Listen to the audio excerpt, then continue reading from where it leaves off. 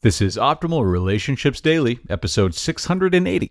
6 Ways to Sway Your Family into a Life of Minimalism by Zoe Kim with NoSidebar.com.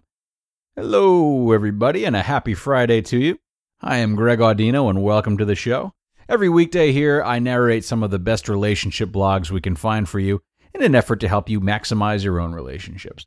Also, on Mondays, Wednesdays, and Fridays, I host Optimal Living Advice, where I personally take questions from listeners about any struggle they may be going through and offer them my best advice to get through it. It's a really great show if you're interested in learning about people and seeing how certain practices in life coaching and therapy can be put to use in daily life to solve problems. So you can check us out there and also send your own questions into the show that you need help with by emailing them to advice@oldpodcast.com.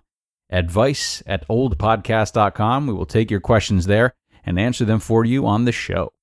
Now, here in ORD land, as you may know, parenting content is usually featured towards the end of the week, and here we are. Now, it's hard to commit to a life of minimalism on your own, let alone getting your whole family on board.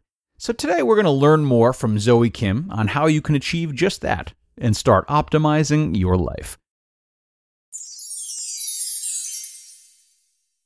6 Ways to Sway Your Family into a Life of Minimalism by Zoe Kim with NoSidebar.com. You've discovered the more in living with less, and you want that for your family too, if you could just get them on board with your crazy minimalist journey. You may have just started, or you may have begun simplifying years ago.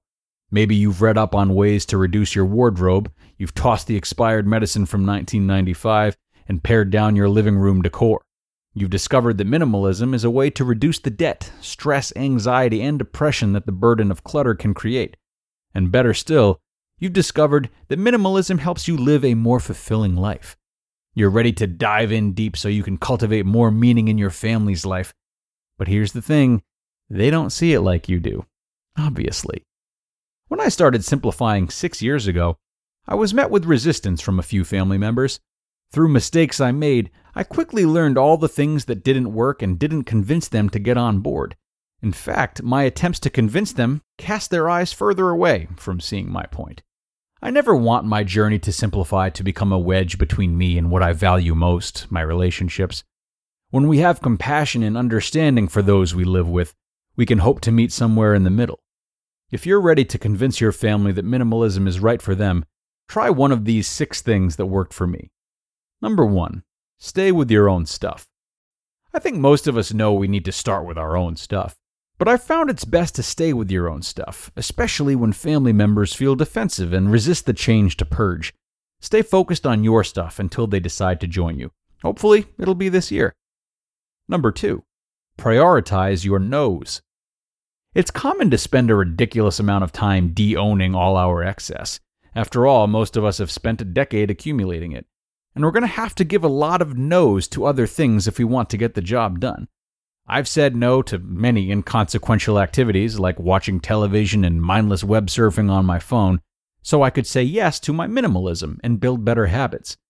Give your no's to the least fruitful aspects of your day. Let go of things that bear no purpose or joy, and you'll have more time to cultivate what does matter. Number 3, meet their needs. What are the most meaningful things your family enjoys receiving from you? What's the one thing that makes each member of your family feel loved, seen, and heard? Meet their needs, at least once a day. Maybe it's a hug in the morning or an intentional greeting upon their arrival home. Maybe it's keeping your monthly date night, exercising together, or serving a home-cooked meal around the table. When we keep those few things that are meaningful to our family, they're less likely to feel put out by your journey to become minimalist. Number 4, keep your finger down. In the beginning, I did some finger pointing about our stuff. Not cool, I know. I wanted my husband and children to get rid of things right away while I still had stuff that needed to go. Finger pointing just leaves us going round and round.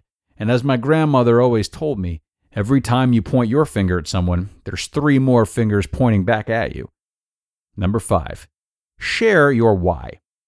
Share with your family why you want to simplify. Tell them the more part about owning less. Help them understand that you want to simplify your home and life so that you can spend more quality time with them. Give them specific examples.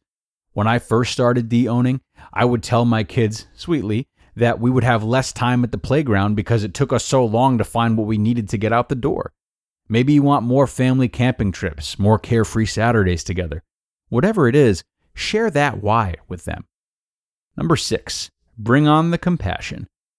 Get your family talking about other people and what they can give to those people.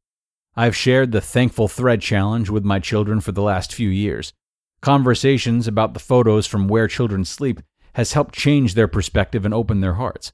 My family and I are fortunate to have more than enough, and giving has been one of the most gratifying aspects of becoming minimalist. When my kids see me raise money for orphans, they want to give too. Draw their attention to the needs of others and encourage them to give. It's important to remember that people, even the ones you love and live with, may think you've gone off your rocker on this journey to minimalism. They may feel alienated and react defensively to demands to let go of their things. Telling them what to do with their stuff might only result in more bricks being stacked on their wall against minimalism. And as I remind myself, when you must choose between being kind and being right, always choose to be kind, and you'll always be right.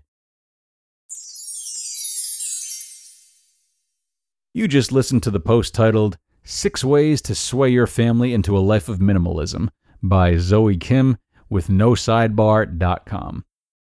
And thank you so much to Zoe. I do love minimalism posts, I must say. It's such a healthy way of living. But she's right, just like with anything, even if we are completely sold on the benefits, that doesn't mean that everyone else is. So in making transitions for ourselves, we must be cognizant of not demanding others to do the same, certainly not loved ones.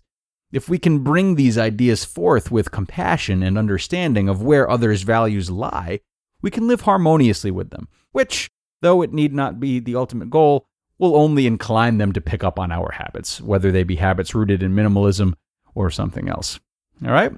Thank you for coming by, dear friends. What would you like to do with your family this weekend, by the way?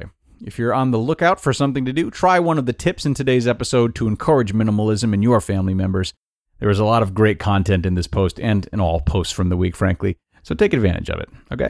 I will see you again first thing on Monday with a post on how serious hobbies can interfere with dating, where your optimal life awaits.